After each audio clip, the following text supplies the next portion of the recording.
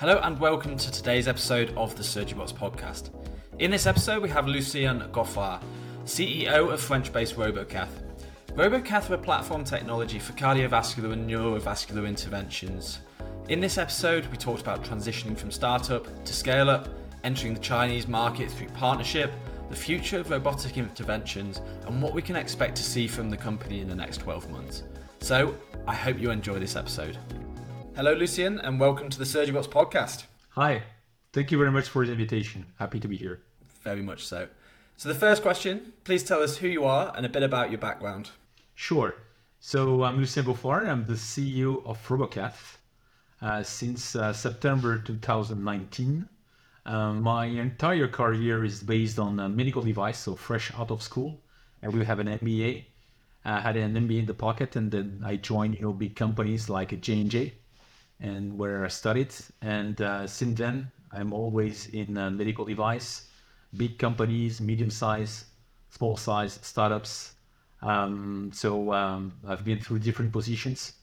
I've been a board member for startups like Opsense. Actually, I was one of the first board member with the medical device background for Opsense, which has been acquired actually in Q4 last year by E08. And I'm also a board member of another French company called Lucien. So then since more than 20 years now, I'm also specialized around, let's say, the overall vascular space. So neuro, cardio, and peripheral. And before joining Robocath, I spent 4 years driving the Boston Scientific business for its cardio and structural heart division in France. Okay. So across that career in the neurovascular, cardiovascular space, what did you learn about the market and what did you learn about the kind of companies that exist so far? Well, the thing is, it's super interesting, super exciting. Why? Because innovation is really, without any kind of playing with the words, but is at the heart of these specialties. There were many things to discover, to launch, and to follow, but in parallel, always something to improve, or something new to discover and to develop. So this is what I would say if I would have to recap this overall environment of the vascular space, let's say. Okay, so talk me through some of the roles that you held within these companies. So talk me through a bit more detail about the journey and some of the steps you took along the way. So I would take the one before my CEO role at Robocath. So running the Boston Scientific activity in cardio and structural heart in the French market was super exciting, and actually I felt I was a kind of downgrading by taking over this job, because before this one I was always working at international positions, traveling left and right across the world. But actually, I felt super interesting and exciting to drive such a business for a major company. Why? Because you learn a lot, and in terms of processes, thinking about what you have today, and to consolidate everything and to become the leader. And actually, this is what we were during 4 years, even before myself. Boston Scientific on the French market was a leader, at least on the stent business. So I learned a lot. As I said, it's with all the processes and thinking, what you have today and prepare the future, how to remain the leader, driving such, kind of being also responsible of an important, P&L. At that time, it was $100 million P&L responsibility, and having also experts around me, not only in clinical, sales, finance. Actually, it was full of experience with great people. So, and actually it helped me, obviously, when I joined, and when I took over the CEO role, because you have more 360 view on the overall responsibilities that you have. Okay, amazing. So why did you decide to join this CEO role in a company, Robocath, a French-based startup? What was it about this company that you saw, and why did you decide to make that step? First, I would give two answers. The first one actually is that I worked for several startups in the past. So I started, as I said, with big companies like J&J, then Abbott. But when I look at the back mirror, I always worked for innovative technologies. Actually, even when I was working for J&J, my first job, actually we were launching a brand new device which completely revolutionized, the stress incontinence for women. And after joining Abbott, again at the very beginning, very first days of Abbott Vascular devices division, and so on and so forth. So actually, I'm always innovation, early days, developing, the markets. So I think I have always been interested in new stuff. Then this is the first answer to the question. And then why Robocath? Well, it's super innovative, robotic, vascular robotic. I mean, when I joined, we were well, Robocath only had one competitor, and both companies were at early stage in terms of development, in terms of commercialization, and French company. And I had so much to learn in this new role, like fundraising, managing, managing a board, discussions with VCs, with strategics, but in terms of, fundraising processes. So that is what makes me take this decision to take over this job. Okay. So let's talk through the Robocath platform then. So tell me a bit more about the technology and the problems that the technology is solving.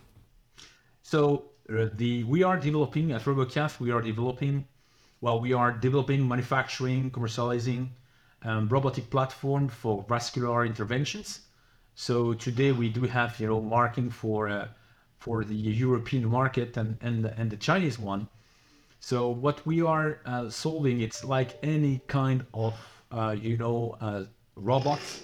We are bringing precision in the intervention clearly. So that I think it's a key advantages of any robotic platform. It's bringing precision for better treatment and then for better patient outcome.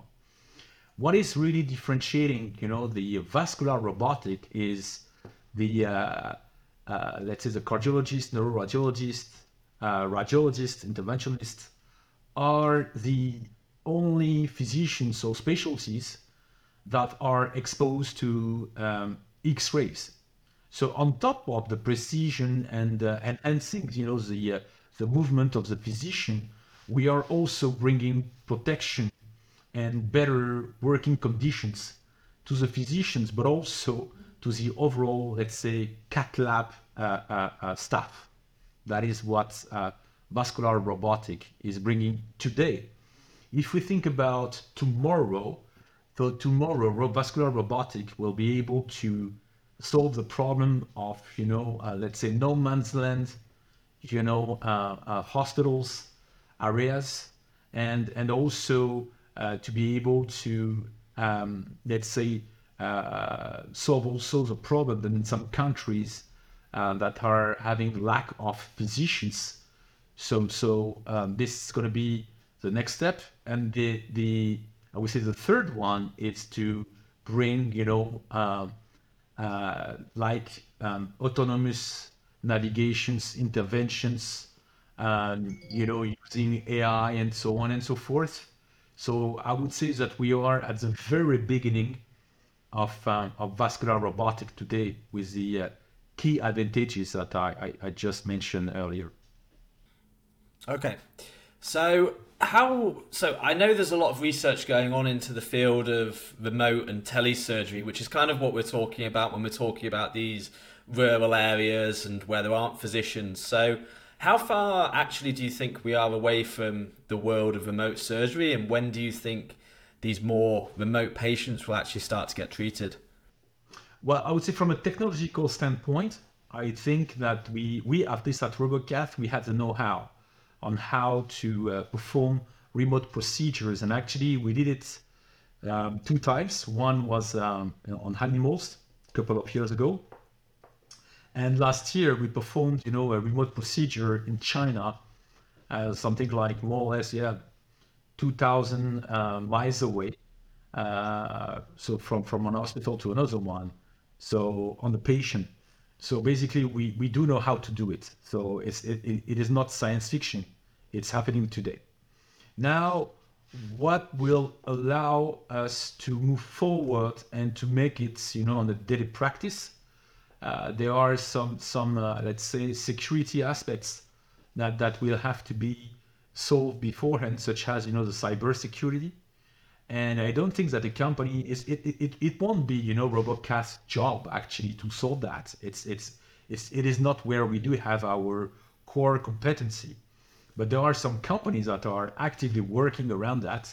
So we will have to cope with them to be sure that it's this kind of remote procedures can happen safely and not being acted. So first point, and second, there is also the responsibility. Who will be responsible if something wrong gonna happen? Will it be the physician operating away, or will it be the team that will be around the patient? But this one should be easy. The main one will be cybersecurity, and one hospital accepting that another one would enter into his IT, stuff. But we don't know. But from a technical standpoint, we know how to do it. Now, for which kind of intervention will it make sense to use remote procedure?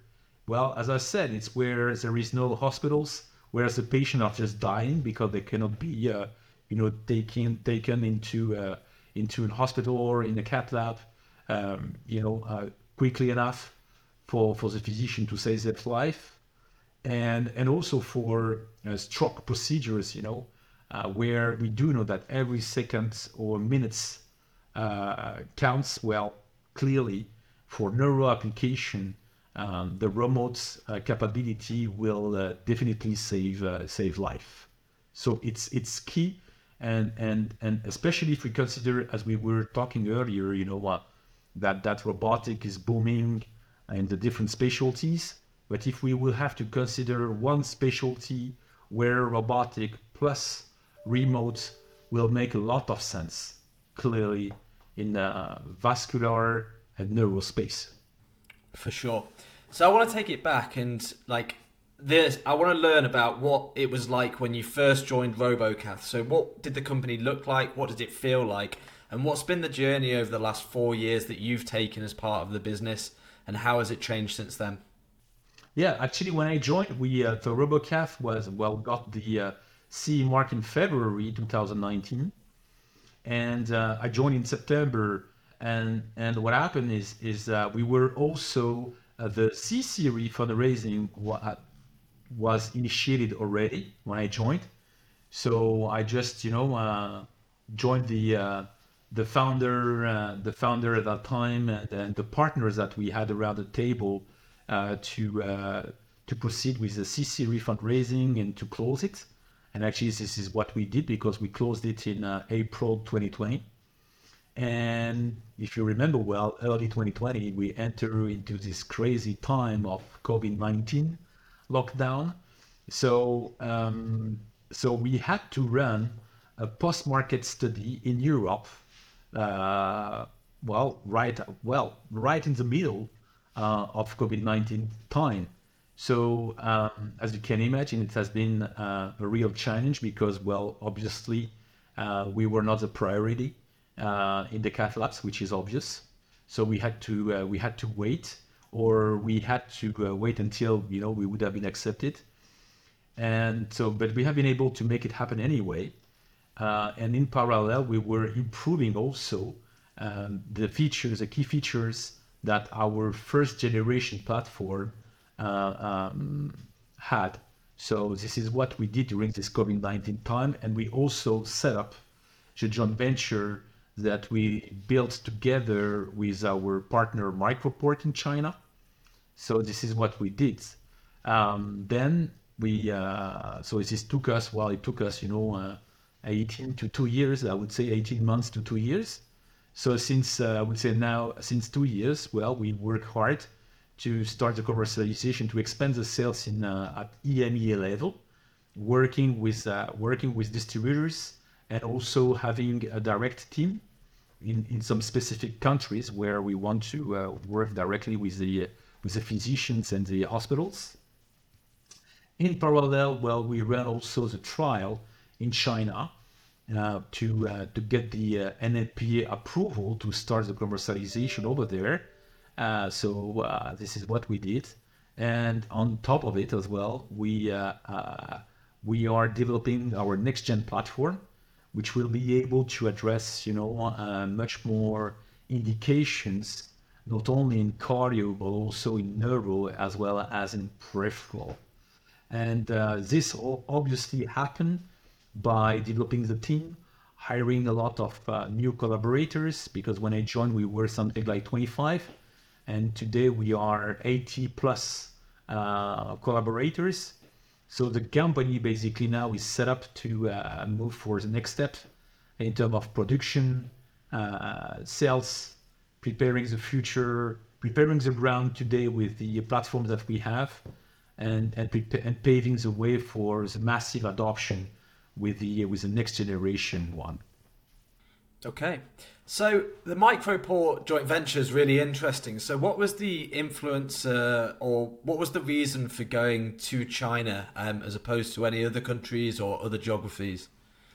Yeah, good question actually. When we were raising money, so in end of 2019, early 2020, we had we were lucky because we had I would say 3 tracks on the table, which were more or less equivalent in terms of money. But we choose at that time to work with Microport in China, because we knew that China is the number 1 market in terms of PCI, so the number of procedures in cardio. So it's a number 1 market with a 20% plus growth rate year over year. So it is already the biggest, and it will remain for the decades to come. So we said, from a strategical standpoint, we have to be there. We knew also that the Chinese markets had a real appetite for robotic. And then when we were considering Microport, let's keep in mind that Microport is the leader in cardio in China. And the great news is that in parallel, Microport left us the freedom to develop the company the way we thought and the way we wanted to, and working on the next gen, commercializing, in Europe and so on. So we said, it sounds to be a very interesting, partner, and obviously choosing Microport meant clearly, addressing the Chinese markets. It was, this kind of let's say mechanism that brought us to the situation where we are today, and we have to say that we are quite successful. Okay, so I found one of the points there very interesting. So why is PCI one of the biggest areas in China? Why is China the biggest market for PCI procedures compared to other geographies? Well, it's just 1.4 billion, population. That's the only reason, and I guess why the 20% plus growth rate year over year. Well, simply because maybe they started a little bit later than in other places. But from its the number of inhabitants, which is just explaining the size of the market. Okay, cool. So I want to bring it back to what is the actual vision for this business? Where does the business want to go, and where does the company want to head in the future? Well, short term, what we keep our initial strategy. So we do have a platform dedicated for interventional cardiology interventions. In parallel, we are working also on a neuro solution. So basically, let's say the company vision is clearly to be able to treat everyone everywhere at safe. That's our vision. And in order to make it happen, at least within the vascular space, it's robotic. So this is what we are concentrating upon.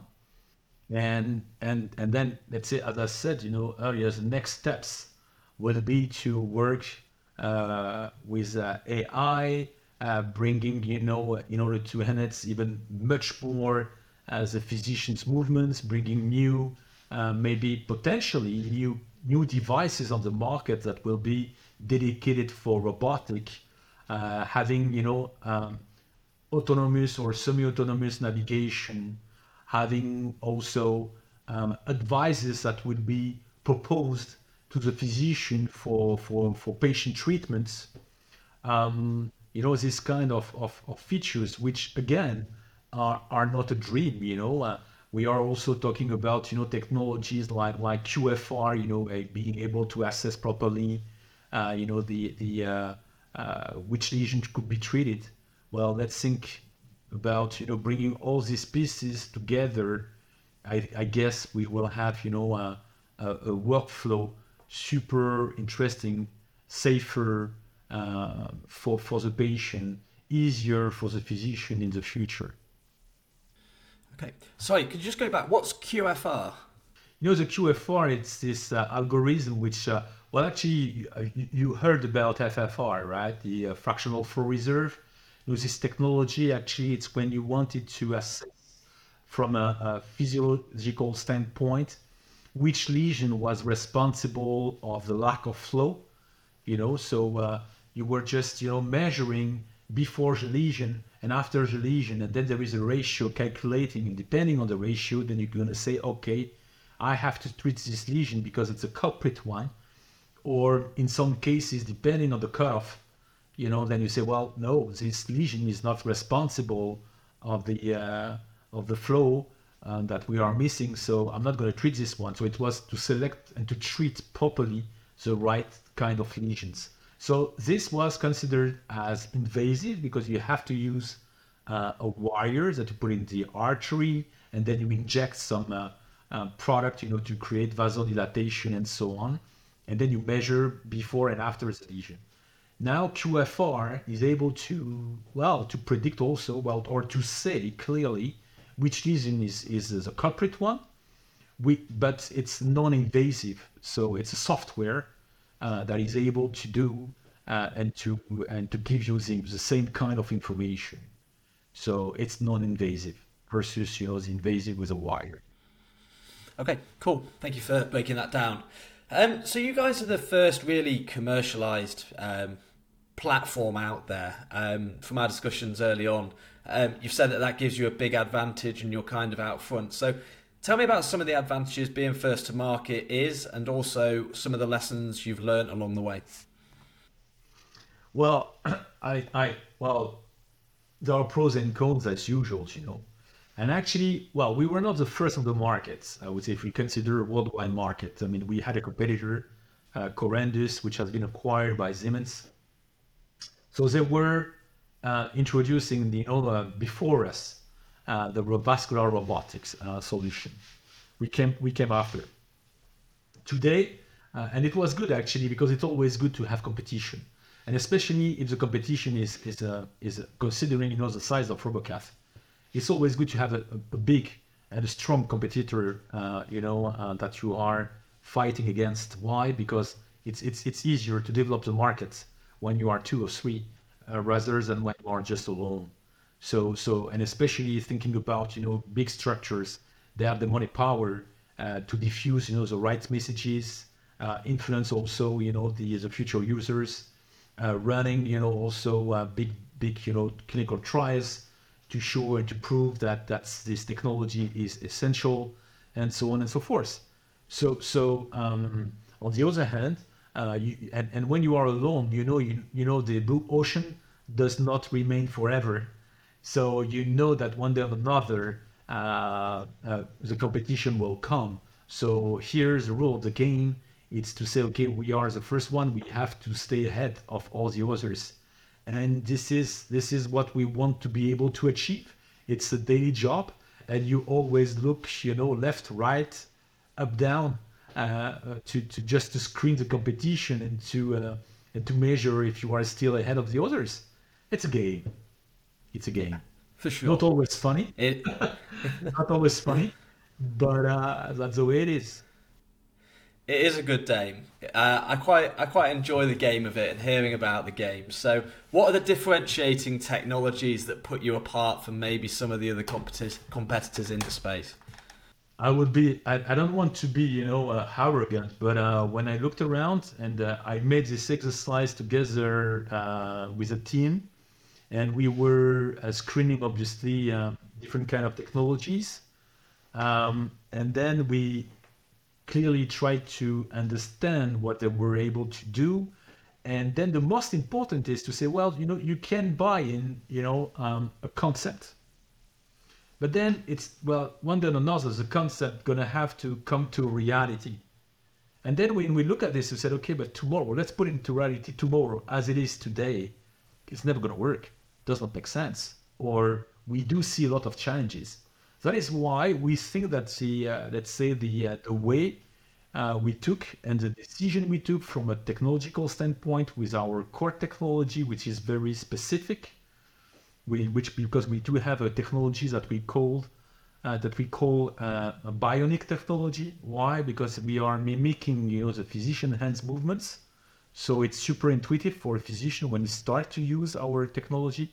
And it's also super important in terms of learning curve, because the physician knows, after maybe 1, 2, 3 cases, the physician know how to use our technology. So that is why that is what is making us, strong on about our strategy and the decision we took. So we hope that we're going to be able to remain and forever on this market, and that we're going to be number one to stay on this market. Because maybe to answer to your previous question, what is the benefit of being the first one is whatever going to happen, you are the first one, your name, your technology, we stay in the mind of the users forever. Good and bad, but it's going to remain. So, yeah. So it's no secret, really, that Corindus, through the acquisition, had challenges with integration, and they're still having challenges. So have you found that that has influenced the market in terms of uptake of, Robocath system, given that, I guess, there's obviously been the challenges with the leading player, or the previous player, apologies. So for us, it is not a good news. Again, when you have, because here you are mentioning Corindus, but they are part of Siemens. So big company taking such a decision, obviously, we also on our side, most part of the time, we have to explain or to justify why Siemens took such a decision.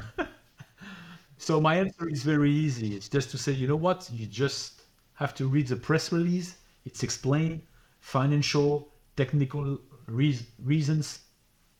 It is what it is. Then after, on my side, I would say on the private stuff, I can interpret. I can, but for let's be elegant here. I will talk about what I do know on Robocath. And again, I think I explained why there are such differences on the market, and it's mainly based on your core tech and the potential of your core tech, which will be compatible with the development that you have in mind with the new technologies that are surrounding around us, that we will be able to integrate into it, and so on and so forth. So, but more serious. So more seriously, to answer to your question is, it was a bad news for us. It's always good, as I said, it's always good to have competition on the market. Okay, cool. And I guess there's quite a lot of robotic neurovascular companies coming up nowadays. So it's not just you guys. There was a few companies fighting the fight out there. So it could be an interesting state of play. And I'm quite excited about the market dynamics and where it's going, because you've had this big player kind of crumbled down, and now you've got a load of these startups. And I think together there can be like the acception, the adoption, and it should be quite a fun space to be a part of. Yeah, sure. I mean, on our side, actually, what we did is because I think we just cannot ignore. the technologies and the new startups around us. I mean, you always have to be careful. Clearly, you have to track what's going on, and we should not pretend to be, so exceptional that nobody will be able to leapfrog us. But again, we are working closely with KOLs, neuro, cardio. We are sharing with them, our next step, our future development features that we will have, and actually they said, well, guys, you are spotting on. You understood what we need, so you got it. So now it's just a question of time, and then to finalize and to put it on the market. This is where we are. Okay. So what would you say are some of the biggest lessons you've learned along your journey as CEO of Robocath from the first day to now? I would take, an adage that one of my mentor, and actually I'm going to name it, it's Scott Hunekens. He was the CEO of Volcano, which has been acquired by Philips. And he's also, now is chairman and of a lot of new technologies and in Europe, in the States. And I remember when we had this, and what he was saying just took a lot of sense when I became, a CEO. And he was always saying, there are bumps on the road, but that's the road. So forget about complaining. You have to make it happen. So that's the way it is. And obviously, and I would add also, it's when you think about, your technology, you are convinced about what you have. But the thing is, there is one thing that money just cannot buy. It's time. You just cannot buy time. And developing a new technology, a disruptive technology, takes time. And you have good surprises and bad surprises that you just cannot predict, because you are moving, on step by steps.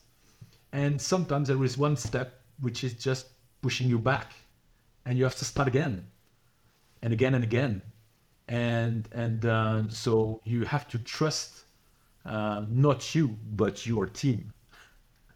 But you have to trust your team. You have to trust what they are doing. You have to trust what they are telling you. And then this is what makes me comfortable and strong afterwards. It's not because I'm strong. I'm strong because I'm confident on what they are doing and what they are saying, on when they are working on a daily basis. So this would be my... And then I would say also, as a CEO, because, I've been asked this kind of question, maybe phrased differently, but the advice I would give is ask a question, speak with people, because even if we are, in a competitive environment, there are a lot of nice people that are here to help, to support, to give advice, just by sharing their experience. It is existing. So I think we should do it much more frequently, because when you are facing an issue as a CEO, you think that you are alone. It's just, a nightmare and so on. But all CEOs actually are facing the same situations. It's all about money, not enough time, commercialization, not enough revenue, raising money, and so on and so forth. So, for sure, and I think that peer network is one of the most invaluable resources you can have. I know in the recruitment game, I'm part of a big network called the Recruitment Network, and the amount of times I've lent into someone else's problems and they've come to me for problems and advice, it is just one of the best places to go. And I know that the French ecosystem of medical technology and surgical robotics even is very supportive of that. So tell me what it's like to build a business in the French ecosystem and how that's supported you along the way. Well, we have to recognize that, as you said, there are a lot of robotics technologies in France. So the question is why? First of all, we have nice, engineer schools, which I would say smart brains available and willing to develop something new. And we do have also, I would say, an environment which is supporting, startups since a couple of years. I'm not sure that this is well communicated, I would say, to the outside world, but we have some helps and support from the government as well, when you are a startup, and especially innovative startup, medical device, med tech, deep tech, which is supporting us. It's also a reality.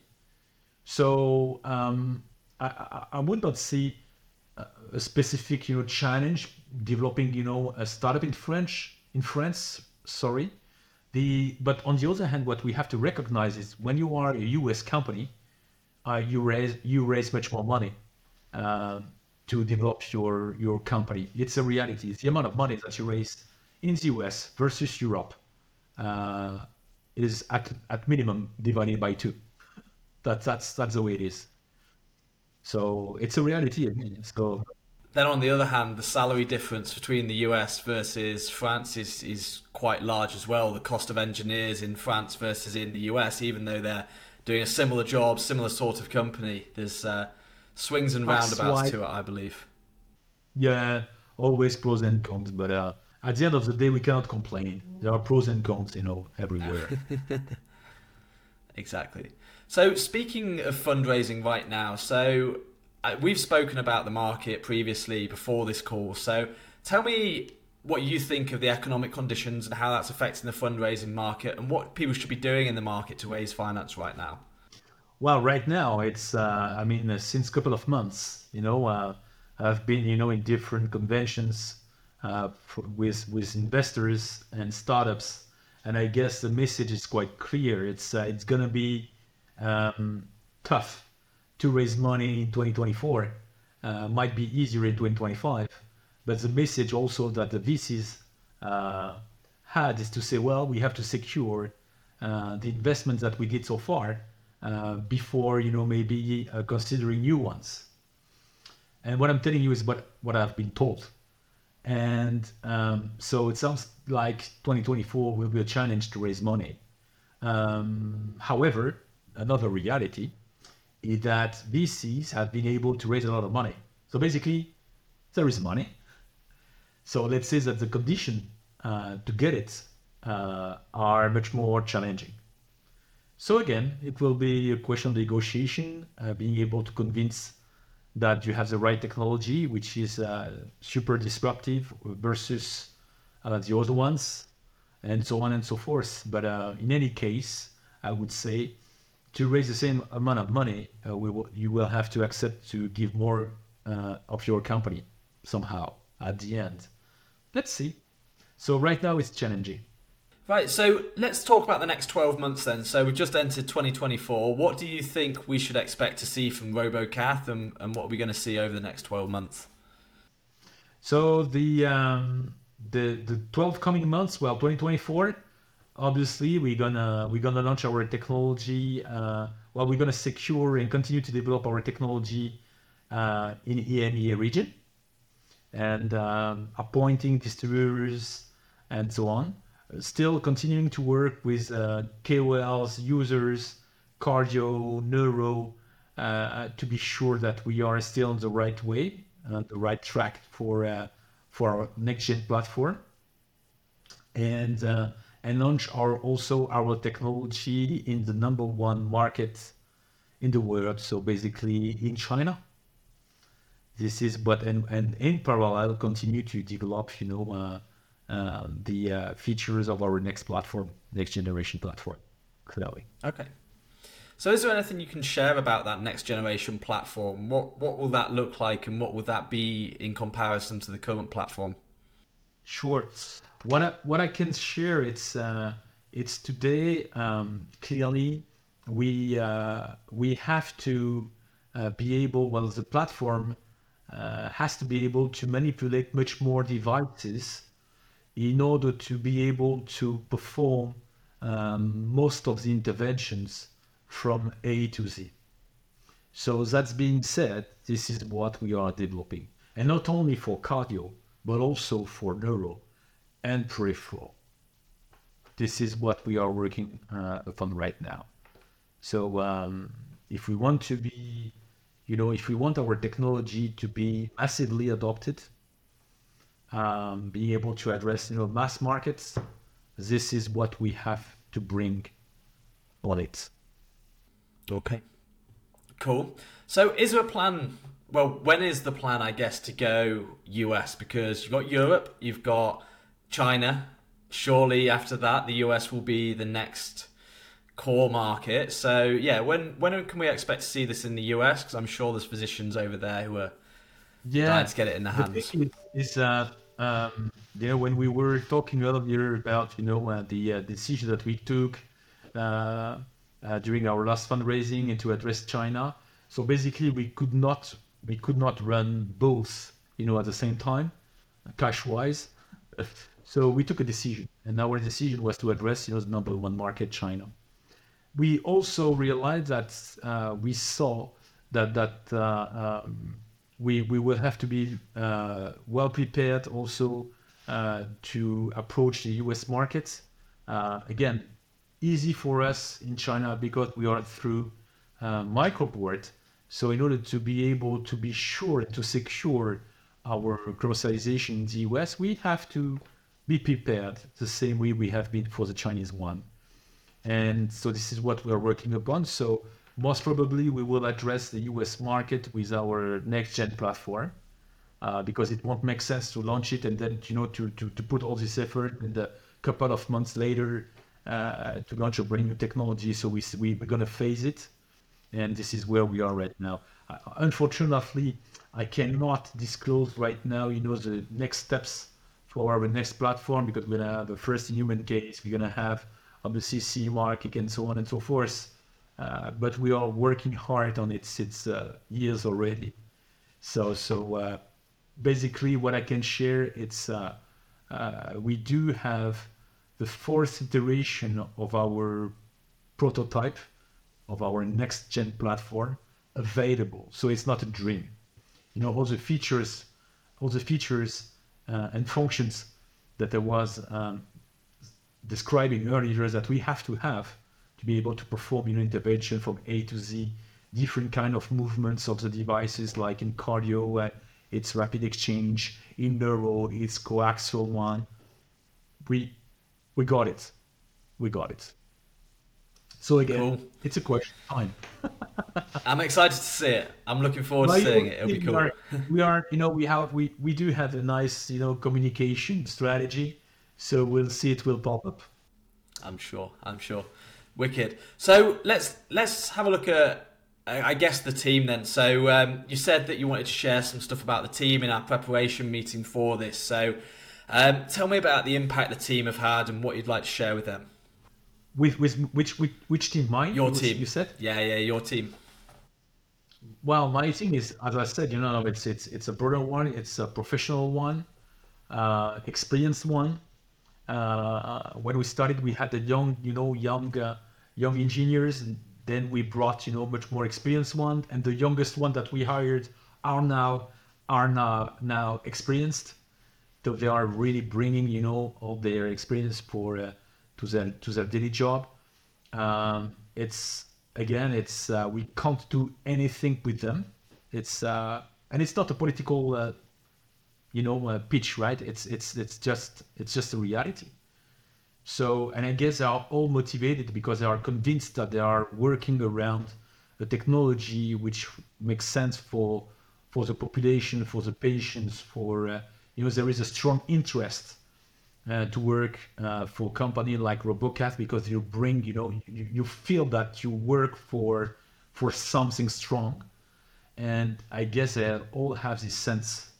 This is why basically they choose to work for a medical device company instead of, I don't know, whatever it is, automotive or whatever it is. So they feel that, and they want to see, concretely speaking, the product that we are working upon developing. They want to see it, in utilization and adopted, and being sure that the physicians are just, just like what we are doing. So basically, this is the essence, I would say, that of the reason why the collaborators are working hard at Robocath. Okay, and so the company's moving from startup to scale up at the moment. So how is that transition going? Is it something that just naturally happens and kind of snowballs and becomes this beast, or is there anything that has to be done along the way to ensure that it's smooth, so that the people who were with the business at the start still feel the same here? Yeah. To me, it's the most challenging part. It's people, it's collaborators, because you have the first one who joined, the company because it was a very small team. They were informed. And they were involved in everything the company was doing. So that was the reason why they joined, early days. And then you start to grow, and then you start to scale up the company. And so obviously, you start to structure the company, dividing different departments, and I would not say putting some barriers between department, but at least you focus much more on specific topics. So then you lose the overall view interaction you had from top to bottom and to bottom to top, right? So some people can be frustrated about it. Some people will accept it, will adapt. Some others not.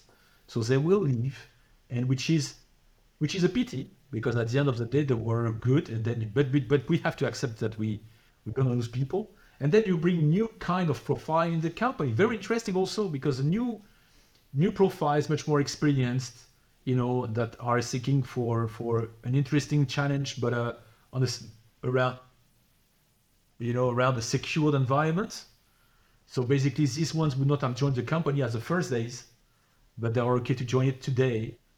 And so you see all this kind of different kind of culture and way of thinking and profiles and so on.